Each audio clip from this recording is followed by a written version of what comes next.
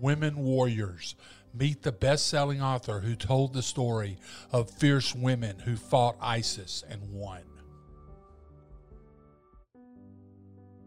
Listen, conversations connecting people. This is the Chuck Williams Show.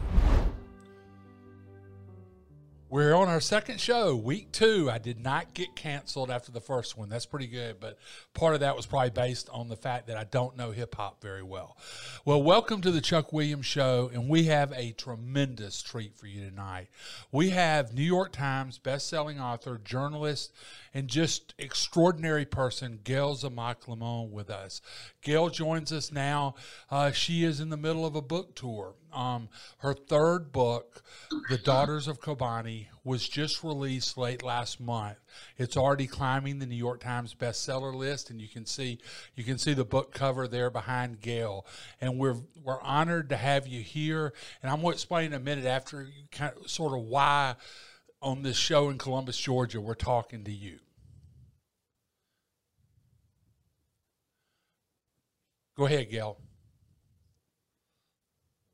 I would say that, first of all, I'm so delighted to be here with you. You and I first met when I was working on my second book, Ashley's War, which has deep ties to Columbus. I've spent a lot of time in Columbus, Georgia. I love the town. This really is a continuation in many ways of the story of Ashley's War. One of the soldiers from Ashley's War, a young woman originally from Florida, but who spent time at Benning and also at Bragg, called me and said, you have to come to Syria. You have to see what's going on with the women who are fighting ISIS. And obviously you did that, but one thing I was going to say before we start is you do know Columbus. You know our coffee shops, you know hotels in Phoenix City, and you know the back door to Fort Benning. So a lot of your reporting did start here, right? A lot of your reporting did start here. I love Columbus. In fact, when I was in one of the, I think it was either Rite Aid or Walgreens there, in Phoenix City, I said, at that point I was living in LA, and I said, I'm here, and she saw my license. She said, I'm from LA too, Lower Alabama. And of course I had not heard that joke. That was new to me. And I went back and told everybody because I thought it was really funny. And everyone from Columbus did not think it was as funny as I did because they'd heard it frequently. But I have a real soft spot in my heart for Columbus. You know, and one of the soft spots is for the men and women that live here, because 1% of our country fights our nation's wars. But in Columbus, that number's a little skewed because of Fort Benning and the special operations community, Ranger community here. And that's one of the reasons you have a soft spot for Columbus, is because of the men and women who live here, right? Absolutely. So Ashley's War, I spent a lot of time with folks in government and a lot of people who are stationed at Benning, and really got to live in the world that they inhabit. And as you and I talk about frequently, less than 1% of this country has fought 100% of its wars for 20 years. And I want to make that personal for people. I want to take people inside that world and see what families are being asked, and also what women are rising to in the process of being asked to serve. Yeah, let's go ahead and start and talk about Daughters of Kobani, because I have not finished the book, and my wife has. She was finishing it today, and she just said it was an amazing story, and she fell in love with the women that you wrote about. Tell me a little bit about how you found this story, and you were starting that a minute ago. Yes, so one of the soldiers from Ashley's War said, you have to come meet these women in the partner force. They are not only fighting ISIS, but they're fighting for women's equality. And I thought, how in the world did it come to be that one of the most far-reaching experiments in women's equality is being launched on the ashes of the fight against the Islamic State, against ISIS, created by women who fought ISIS room by room and house by house and town by town. And that's really what the Daughters of Kobani sets out to answer. And that fight was in northern Syria, right? In the 2014, 2015 period, right? That's right. Starts in 2014. The book opens in 2014. And the Americans are desperate to figure out how to hand the hurt to ISIS, how to stop the Islamic State, which in 2014 had not had one battlefield defeat. And then they come up against this little town of Kobani. In fact, one of the folks told me from the US side, ISIS thought this town of Country Bumpkins was never going to be the town that led to the first defeat against ISIS. And you have this David versus Goliath story that happens with this town of Kobani putting up huge resistance against ISIS. The Americans then get involved from the air, and everyone starts to realize that women are a huge part of the fighting force. So you have on one side the men who bought and sold women as a central part of who they were, coming right up against the women who had women's equality and women's rights right at the center of their ideology. When we hear women's rights over here, we think one thing. For the women of Kobani and the women that were fighting ISIS, it was literally a life and death matter, right? This was existential. But I think it's important to know that these weren't superheroes. At the beginning, these were young women who took up arms, many like young women in Columbus and Phoenix City and Lower Alabama and all of the area who just wanted to protect their neighborhoods. They didn't know what the Civil War's chaos was going to bring. And they just wanted to make sure their houses were okay, their families were okay, their neighborhoods were okay. And all of a sudden, over a course of years, this fight becomes a fight against global extremism. And ISIS captures the world's imagination as it has win after win after win. And suddenly young women who picked up arms to protect their towns are now being thrust onto the global stage because America needs a ground force, a force that is willing to fight and die against ISIS to keep them from making one more town their own. And as these women fought ISIS, these were women who, and this is part of the book, you can tell that I've read now, these are women who were expected to be in arranged marriages. These were women who were denied schooling by the men in their lives. I mean, these were women who did not have a lot of rights. They couldn't even play soccer. Well, and some of them were, right, some of them we meet Rose, who as a girl dares to play soccer with her cousin in her grandmother's village. And her uncle's like, oh my gosh, that is not what girls do. He dresses them up as a ghost to scare them from doing something shameful. But let's be honest, this isn't so different than women in this country who have people who are born, particularly a generation ago, with people saying, these are the 3 jobs you can do. Here's the kind of person you're expected to marry. This is a much more extreme version, but it's young women who other people decided for them what their life was supposed to look like.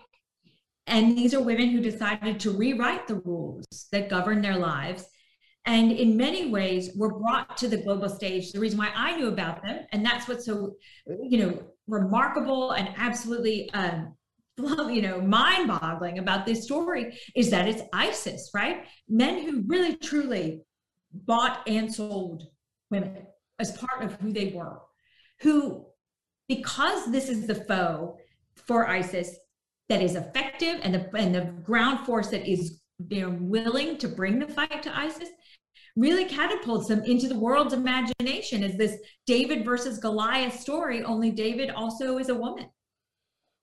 The U.S. soldiers that you talked to that got to know these women and watched them fight, those soldiers confide in you a lot. You have incredible sources through the military. What was after Cassie called you and told you about it, what did some of the men that were on the ground there say? There's a moment in the book that I really wanted readers to know where a special operations soldier who's done 13, 14, 15 deployments in the fight against ISIS, he goes to a rally point in the fight against ISIS one day in the town of Shaddadi, and he can't go to the front because U.S. policy says that U.S. forces cannot be on the front lines at this time. And so he's watching 30 young women in a flatbed truck with braids in their hair, high-fiving each other, some with flowers in their hair, giving each other big hugs as they head off to fight ISIS, AK-47s slung around their shoulders. And he has this moment where he has this mix of envy that they get to go to the front and he doesn't? Guilt? Because if he were there, he who is someone who has lived war for more than a decade could help them in the fight against ISIS, which had very tested fighters on its side, and awe at the warriors that they were. And he really has this moment where he thinks of the MacArthur speech at West Point, 1962, duty, honor, country. And the final story, Chuck, on that is that I got an email 3 days ago from a medic who worked with these women, a medic from the US side, who said, thank you so much for telling the story, both for them and for me. For those soldiers that are caught in the fog of war, sometimes they don't see the story that's the story until that fog is cleared. Somebody clearly saw this story early and wanted to make sure you knew about it, right? And a young woman soldier, right, who said, and I actually, the opening of the book is me trying not to write it. I said, listen, I have lived these wars. I've had the privilege of telling these stories. I'm going to go do something kind of normal, what other people around me are doing. And quite honestly, I was tired of trying to make America care about its wars. And yet here was a story that started with a question I couldn't answer, that people I loved and people whose story I had worked so hard to honor, and I hope they feel I did, said I had to tell.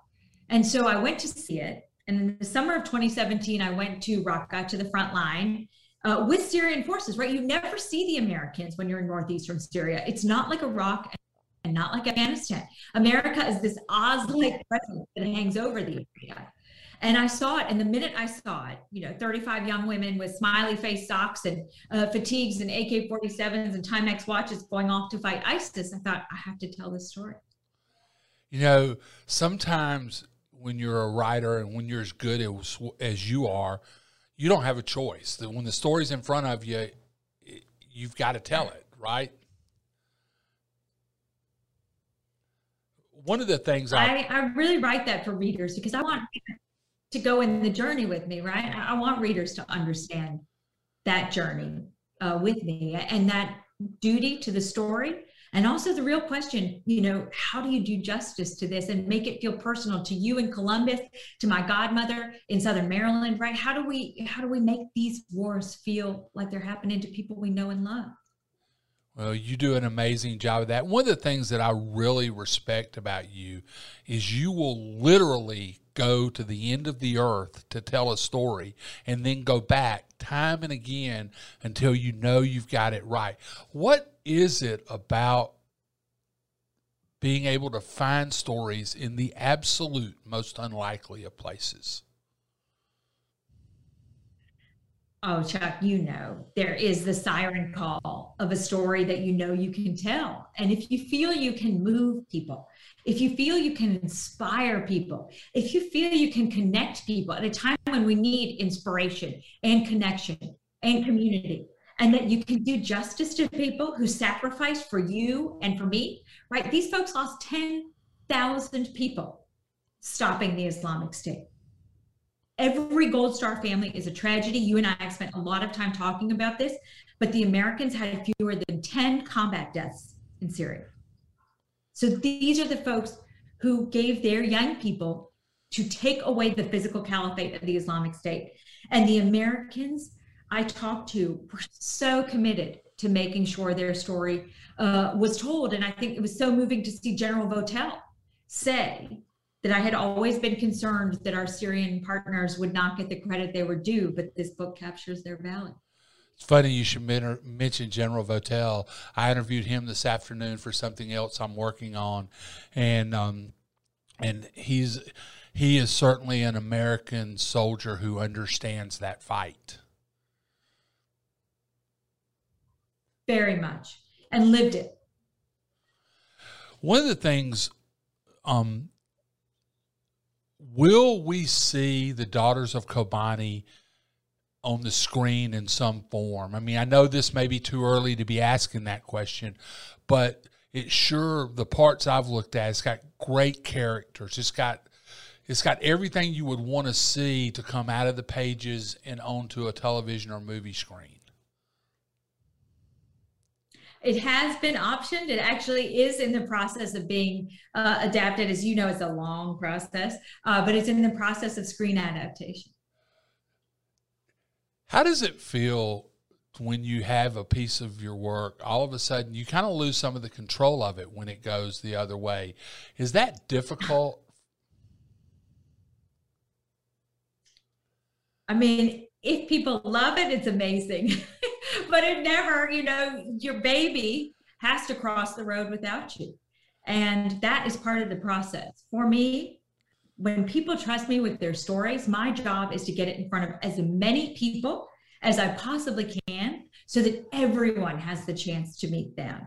And I don't give my politics, that's irrelevant. What I want to do is take people in with a flashlight and introduce you to people who are living this experience of making sure that ISIS fight ends and stays ended, while also fighting for a very different future for women and girls and being entirely human at the same time. You talked about the characters.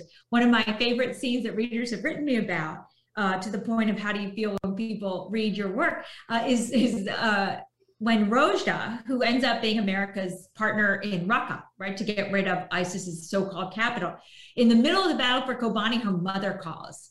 And she knows she can't not answer, because then her mother will think she's dead and start calling everybody else in the family. So she picks up the phone in the middle of the battle for Kobani and holds it up. And her mother starts crying as she hears bullets whizzing by her daughter's cell phone in the middle of this fight that's now on CNN and WhatsApp and Facebook. And so I wanted to show the humanity and the love amid the inhumanity. It's appropriate that we're on the second day now of Women's History Month. It's appropriate to be talking to you now. A lot of people don't appreciate the strong women you write about. Have you had people convert when they've read your stories and said, whoa, wait a minute?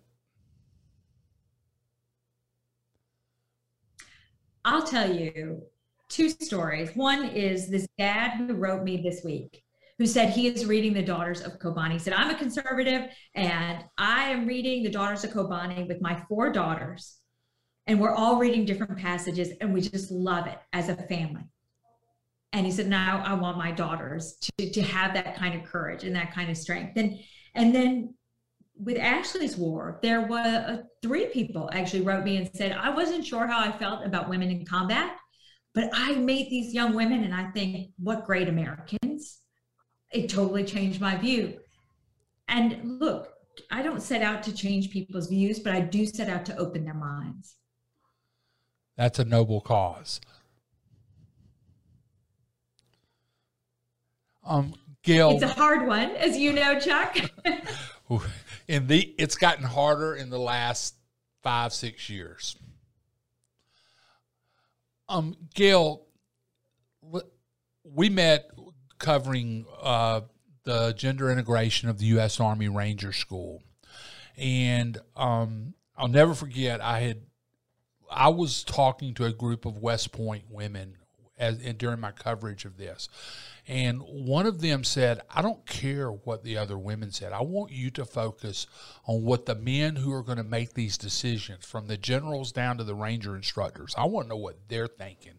And I kind of shaped my reporting that way. And it was interesting because I wrote a piece out of the mountains, and that was where you and I met. I knew who you were. I had read Ashley's War because I was told, read it. And I knew who you were, and I got an email. When I got that email from you saying, hey, can you call me? I was like, whoa, why is she reading my stuff? And it became obvious to me that you were looking for as much information as you could get on the women that became pioneers in the United States Army and Ranger School. I was, and you did amazing reporting. And in fact, I'm still talking to some of them now. That was American history we witnessed, Chuck. I mean, who wouldn't want to see America open more of its doors to more of its talent, to serve more of us, and to be able to chronicle that history and to be able to share it so that future generations know it happened? It's a huge privilege.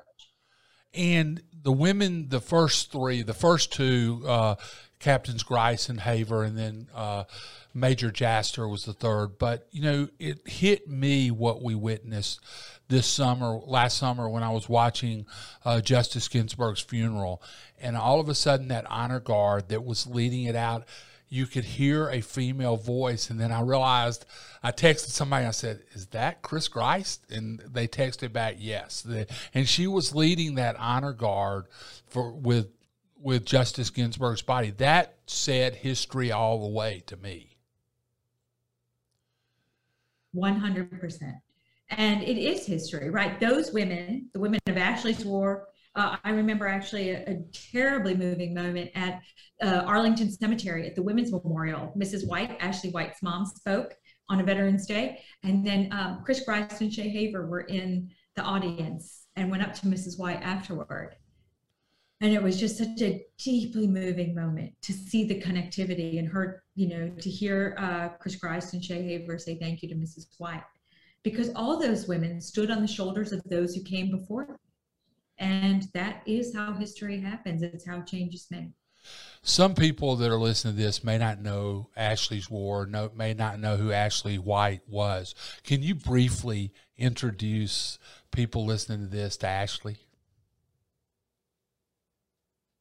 Yes. So Ashley White is an incredible young woman from Ohio, Kent State Army Guard, and North Carolina. And when the Army put out a flyer that said, be part of history, come join special operations on the battlefield, she wanted to serve with the best of the. She deployed to Afghanistan as one of the first all-women special operations teams to go on Army Ranger and Navy SEAL missions back in 2011, while women were officially banned from ground combat. And the Army had a very difficult time explaining who Ashley White was and why she was there when she died, right? They did, but to its credit, they did explain, right? It was actually the American public that wasn't listening, right? The head of Army Special Operations Command at the time, General Mulholland, went to Ohio to talk about these women have set a new standard for America for what it means to be a soldier in the United States Army. And the Army was very clear about it, but the rest of America had very little idea that these women had been there. And the press release announcing it said, you know, she was part of North Carolina National Guard. But what she was doing when she served was serving alongside the men in the 75th Ranger Regiment, who she was honored to serve alongside. When you realized that was a story, and I've heard you tell the story again, I'm going to ask you to tell it now. Describe the day you went to Ohio and sat in Mrs. White's living room. I had gone there to write what was going to be a short story. And Mrs. White, Ashley White's mother, greeted me. And then she took me into this room that had boxes of things people had left at Ashley White's tomb, at her grave. And pages and pages of letters from Rangers, from other special operations soldiers, talking about what an incredible person Ashley was. And then I saw the video of General Mulholland at the memorial, and I started looking and said, this doesn't make any sense. This is not what I think it is. This is truly a piece of history that we don't know, but I didn't yet know what it was. I just knew that this was someone special who had affected a great many people, not because of her death, but because of her life. And then when you came to Fort Benning and started reporting and talking to people, it became a lot more clear, did it not? It did. I mean, I remember being with the women who were part of these cultural support teams, which was a very kind of anodyne name for a very groundbreaking concept, right? Women on special operations direct action missions back in 2011 in Afghanistan.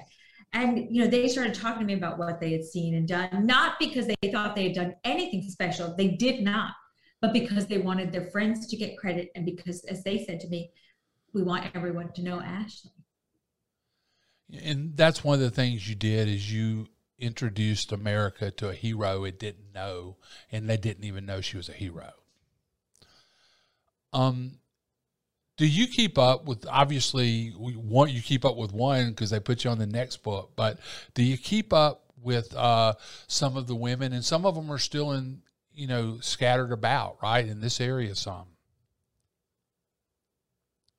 Yes. Honestly, I think COVID has made it harder because homeschool and kids and work and book is bananas, as I know your audience can empathize.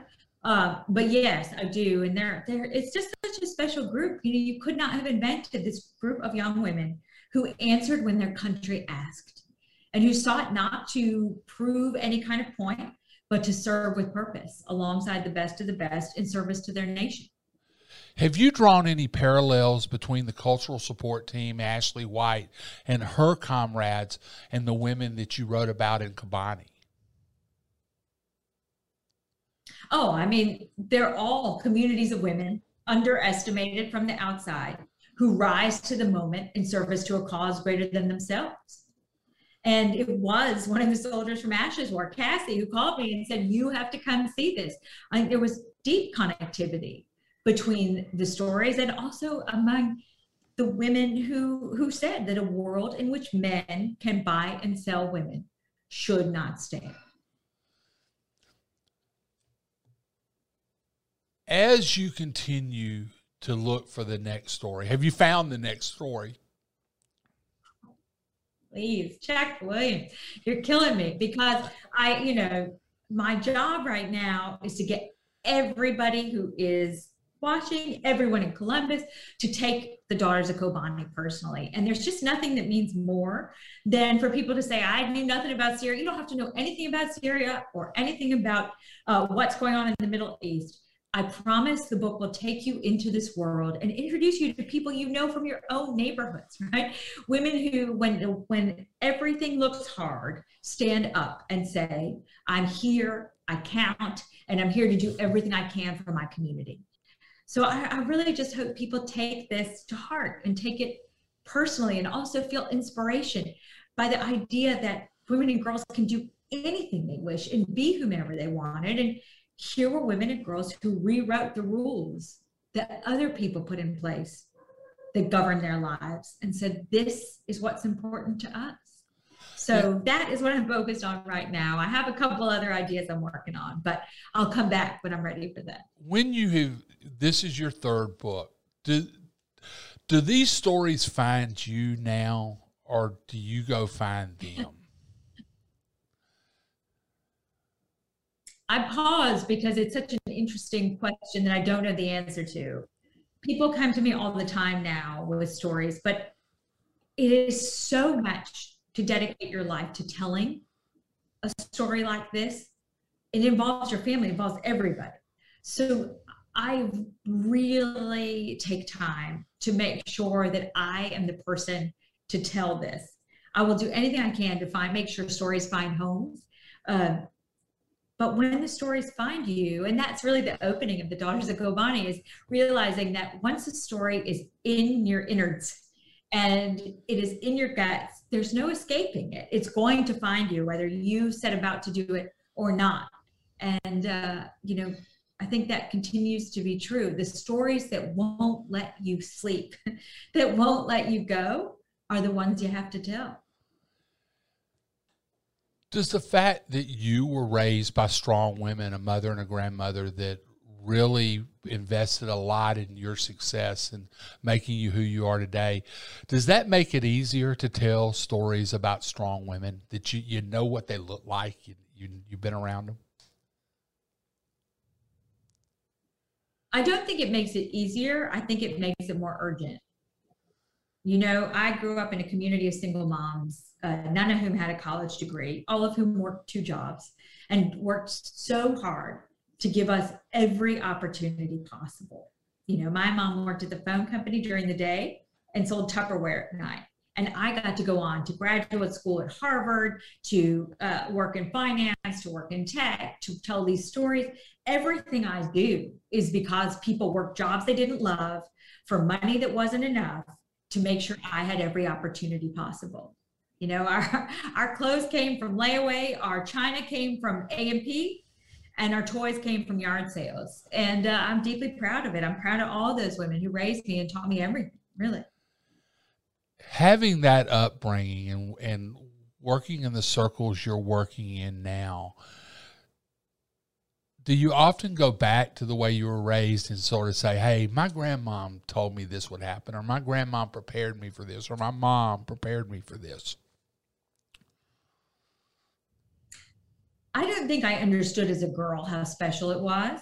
But then going on to Harvard and being at the Council on Foreign Relations and being in very rarefied air often now, I always come back to what they taught me. My mother always taught me three things. One is, on a scale of major world tragedies, yours is not a 3. And then she would say, life is hard. You know, when I would say, that's hard, I don't want to do that. And then my aunt, who is born in Ciudad Juarez in Mexico, who worked in the Reagan White House despite having not even a high school degree, let alone a college degree, and is a survivor of domestic violence, taught me this, which is never import other people's limitations. And I think all of them, you know, they taught me everything you would need to know to endure adversity, to find grace, to see the absurdity and privilege, and to use your voice. You're doing this. You're writing these stories, telling these stories, but you're also a wife. You're a mother. You're homeschooling. I mean, you've been hit with COVID the same way the rest of us have. You know, are you passing those lessons along to your children? Oh, you better believe it. I mean, for Daughters of Kobani, I took them with me to deliver books to reporters and to people who we want to write about the book. And they said, why do we have to go? And I said, you have to go because we go to work, right? You like to eat, you like to go to school, you like to go to soccer. All of those things come from work. So yes, I feel very strongly that they learn about the value of work. And I have a no guilt policy when it comes to parenting. You know, I see kids all around the world who are fighting with such grace and heart to get educated and against every odd. And I really believe that I will have succeeded if my children understand service. And you see children that have no choice in their circumstances. Obviously in Afghanistan, you spent a lot of time in Afghanistan. And then I think our mutual friend Dave Fivecoat used to joke that you would go in places in Afghanistan that he would not go without 7 of his best friends and a lot of guns. Admiral McCraven actually joked with me recently about, you know, he wanted to come to Syria with me and was giving me a hard time about it. Yeah, look, it's a privilege. You know, my father comes from the region, not South Asia, but from the Middle East. Kamala Siddiqui, who is the protagonist of The Dressmaker of Karkanan, my first book, her father had a saying that said, you do as much as you can for as many as you can for as long as you can. I fall short in that all the time, but it is what I think we should all aspire to. Say that again. Repeat that slogan. Yeah, you do as much as you can for as many as you can for as long as you can. That's a pretty good philosophy to base a life well lived on, right? It is. And in this moment when we all feel so divided, one of the things that has meant so much about the Daughters of Kobani is to be doing media from Ms. Magazine to Christian Broadcast Network, Fox News, Military Times, Marie Claire. I mean, we need stories that bring us together, that give us a common thing to talk about and that move us to realize that we do have more in common than what divides us. It's hard to get people interested in what's happening in our country sometimes. And, you know, and you're writing about northern Syria. I mean, when you say Syria, some people can probably say Assad, but that's about as far as they can go when you talk about Syria and discussing it, right? And that is the point of this book. You don't have to know anything about the Syrian civil war. The book will help you. It will take you in this world.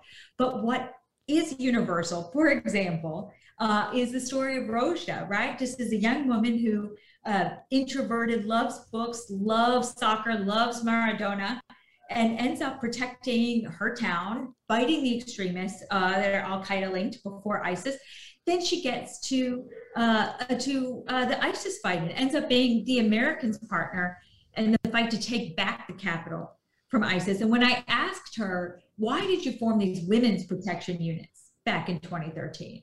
She said, listen, we wanted to stand up to extremism is the first reason. And the second reason is we didn't want men taking credit for our work. And I'm telling you, Chuck, there is nothing more universal than that sentiment among every woman on this planet. And I thought that just shows you, right? Like there are moments like that that I want everyone to experience, of these people who might be very far away, but they look just like the women in your neighborhood, the women in Columbus and Phoenix City, right, in Lower Alabama, who are fighting every day for something better for their next generation. You talked about it a little while ago, and you keep your politics out of what you write. But one of the things you're starting to see is women are starting to take a greater role, and you're seeing them in more powerful roles. I'll say Vice President Harris, for one. I mean, there are women on the Republican side, Nikki Haley, but you're also seeing women in Congress and women senators that are really stepping forward. Do you think we're going to see more of that? Stacey Abrams in Georgia, absolutely. Do you think we're going to see more strong women leading from the front, both politically, business, and otherwise, as we come out of COVID and start moving toward whatever this new world looks like? I think a world in which half the population has a voice and is not just having a seat at the table, but is creating new tables with all kinds of chairs that look different from the chairs that we sat in before, right? That is in all our interest. We are connected, whether we wish to be, whether we choose to be or not. And suffocated opportunity is the enemy of global stability. That is the theme that everything I've had the privilege of writing is about. We need everyone's talents, and we need women to lead. It does look different, right? And we need everybody's God-given talent if we are going to come out of this moment in which we find ourselves. Gayle, will you continue to, and I'm going to read the question. I got this question from my wife, so I'm just going to read it direct. Will you continue to focus your energy and talents on women in war or not?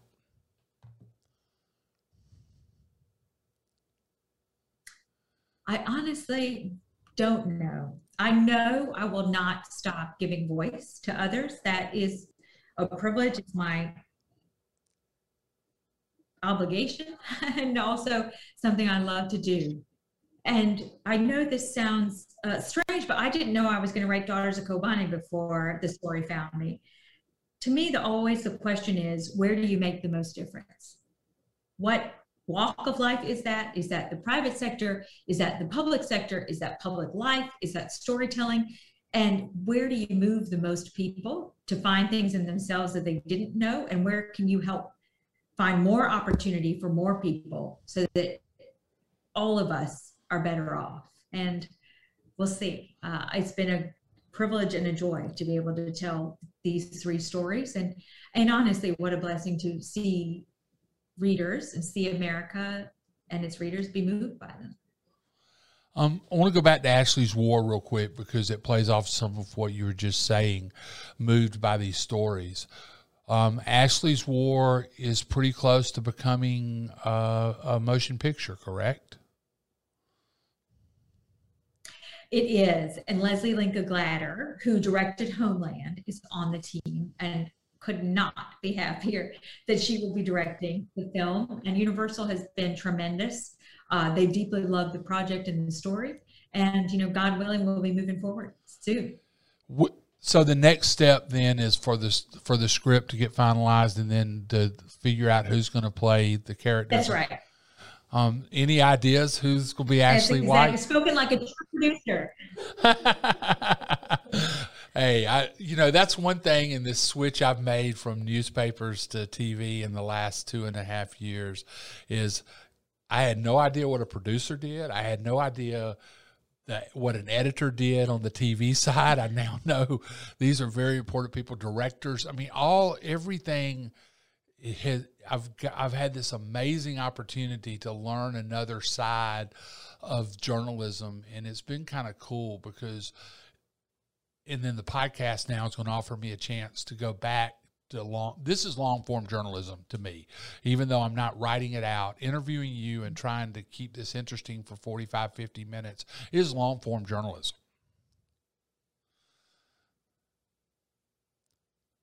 It is, and it's storytelling, right? At the end of the day, stories connect us.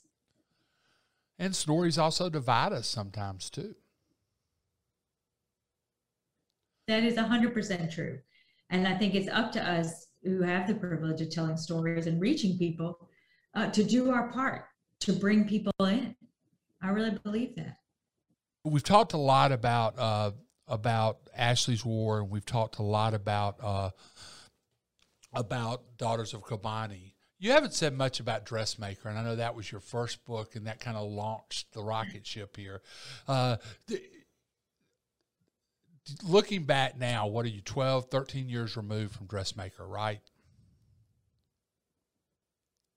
1 decade this month.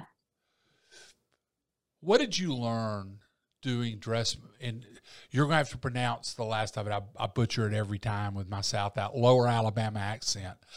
What'd you learn about in Dressmaker that helped you write the other two? Oh, the Dressmaker, which means the good home in Dari. Khair and Khane is good, and Khair is home. It's a neighborhood in Kabul, a great little neighborhood in Kabul. It taught me everything about writing books. I had no idea how to write books when I started. In fact, the first chapter I turned in was 1,300 words, and the editor said, "How brilliant, you've told me the whole story in 1,200 plus words. I have no idea what we're going to do about the other 80,000 you now owe me." Because I'd come from news, right? Like, you tell the story in 1,200 words, that's it. And so I had to learn that whole muscle of writing a chapter, bringing people in.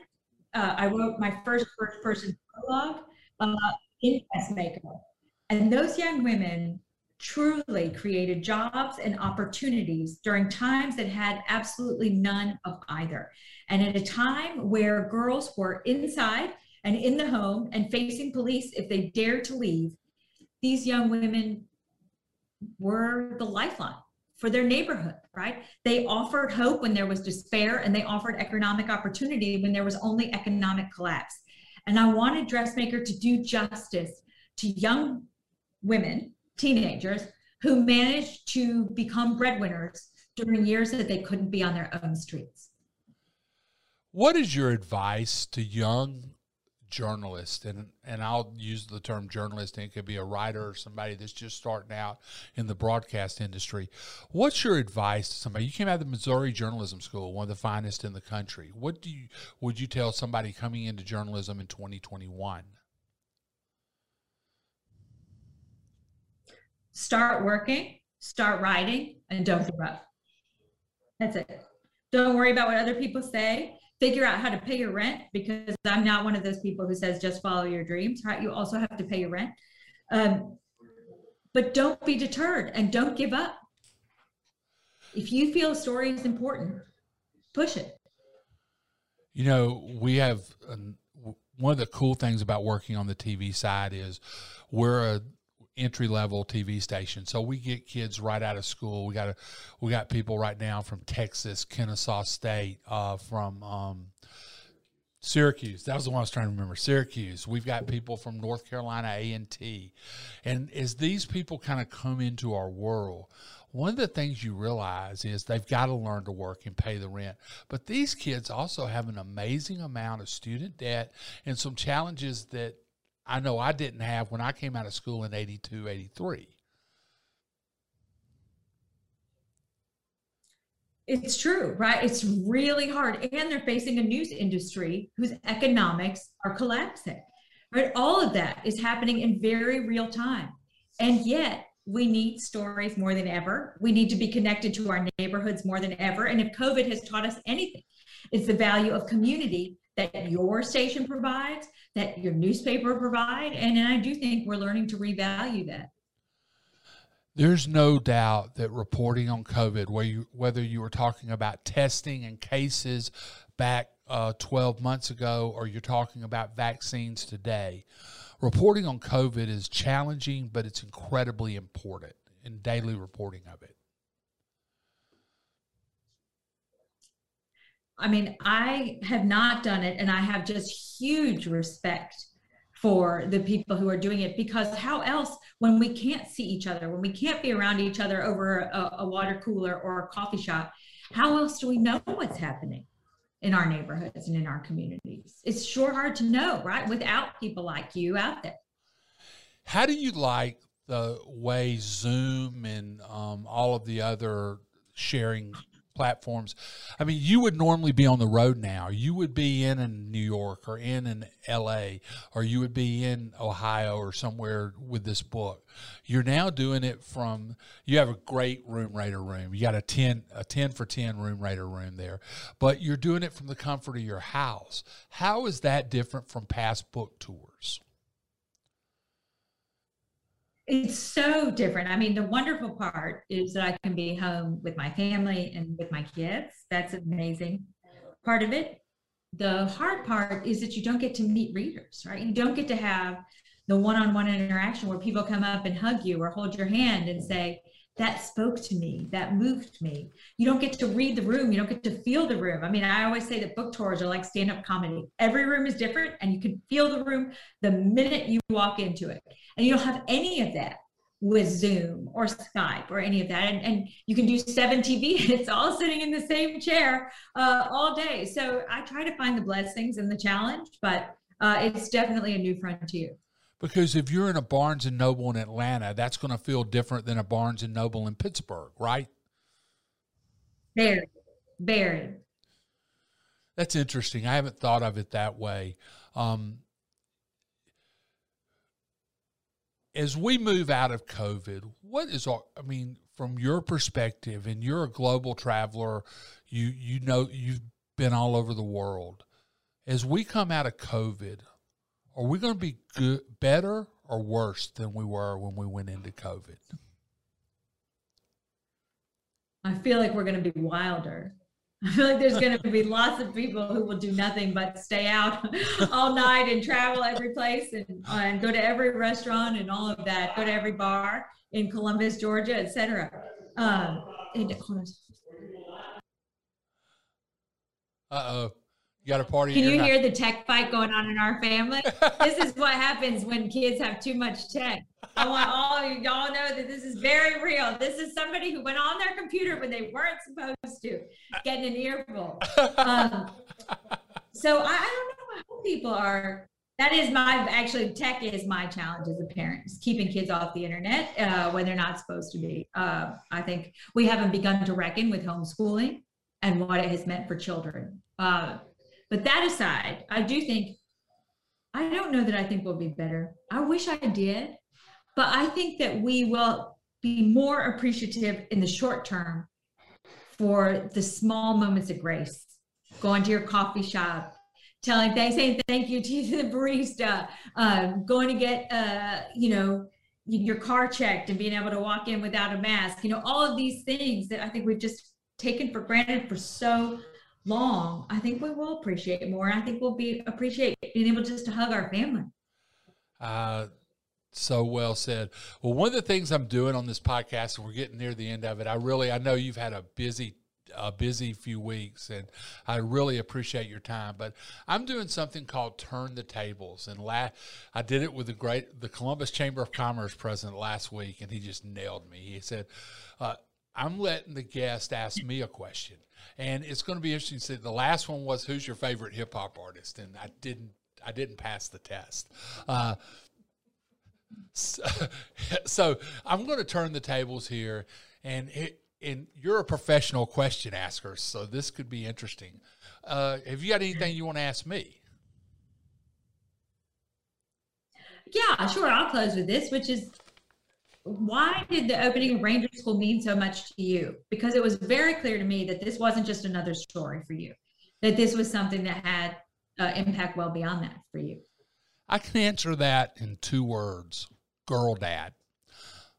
I'm a girl dad, and though my daughters are not in the military, I have raised them to do whatever that they can do what they want to do. And me and my wife Kathy, I mean, we've been lucky that we have kids that love to go out and challenge the world. And when I saw Shay Haver and Kristen Greist, and then Lisa Jaster, but particularly Shay and Kristen because they were a good bit younger than Lisa, I realized immediately that these were the kind of women any dad in America would be proud to call their daughter.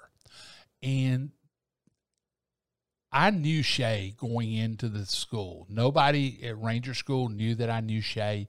Shay, 2 months before Shay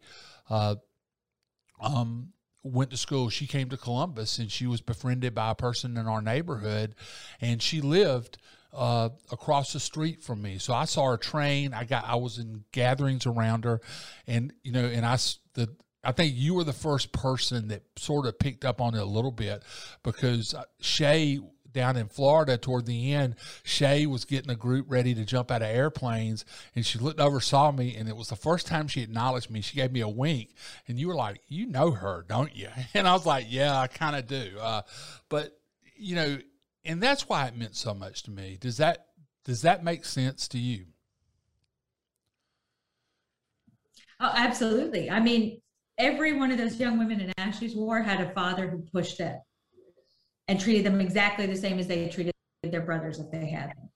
And it really was the common denominator among them. And I think there's no question that most times strong women don't happen by accident. They've had role models that have made them that way.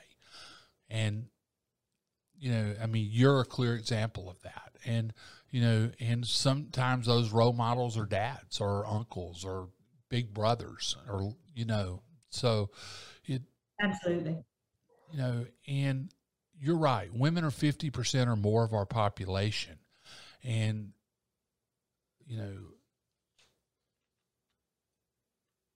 the best thing you can do in this world, and I give this advice to anybody, is when you're thinking about getting married, marry up. Marry somebody who's not only your equal, maybe a little better than you, and your life will be pretty good. And you have an amazing wife. I've been very fortunate. Well, Gayle, I mean, I've learned a lot, and I can't say enough about you taking this time to join us. I think the people listening to this will learn a lot as well, because you really do an unbelievable job of telling the stories of strong women. And I can't wait to see Ashley's War on the big screen. And I can't wait for me to finish Daughters of Kobani and then to see what it looks like. And I'm actually listening to it. So you're the reader on it. I'm listening to you read Daughters of Kobani. I am. And it's kind of cool because it's like, okay, let's see what Gayle has to say now. So it's kind of neat to hear somebody reading a book to you. Well, Gayle, thank you so much. I loved it, and I love joining you. Thanks for having me. Well, appreciate it very much. And I'm going to leave you up here for just a minute. I think we're going to close out and take this thing to the house. You've just heard Gayle Tzemach Lemmon. She's the author of Daughters of Kobani, and we were very, very honored to have her here. And one of the things I want to do is I'm going to share a personal thing real quick, but for the first time in a year, I was in church Sunday morning in a pew. I haven't been there in a long, long time. And there was a part of the prayer of confession that really, really spoke to me. And I want to read it. And I think this is good advice for all of us. We argue what we don't know. We fear what we cannot see. and we almost always speak sooner than we listen. Be safe, and above all, be kind, because sometimes you have no idea what the guy you're talking to, the man or woman you're talking to, what baggage they are carrying. Thanks for listening to The Chuck Williams Show. Oh, messed up. My dramatic close didn't work. We'll get through this, Gene, I promise. Okay, you can see the Chuck Williams. You can get the Chuck Williams Show on replay tomorrow on WRBL.com. It's also a podcast on Audible and Spotify and Apple. Sorry, I've got to get that script down. And you can also see it on Twitter, which is follow me on Twitter at Chuck Williams, on Facebook, Chuck Williams WRBL, and on Instagram, Chuck Williams 0999. Thanks again for listening to the Chuck Williams Show. Appreciate it greatly, guys. Be safe.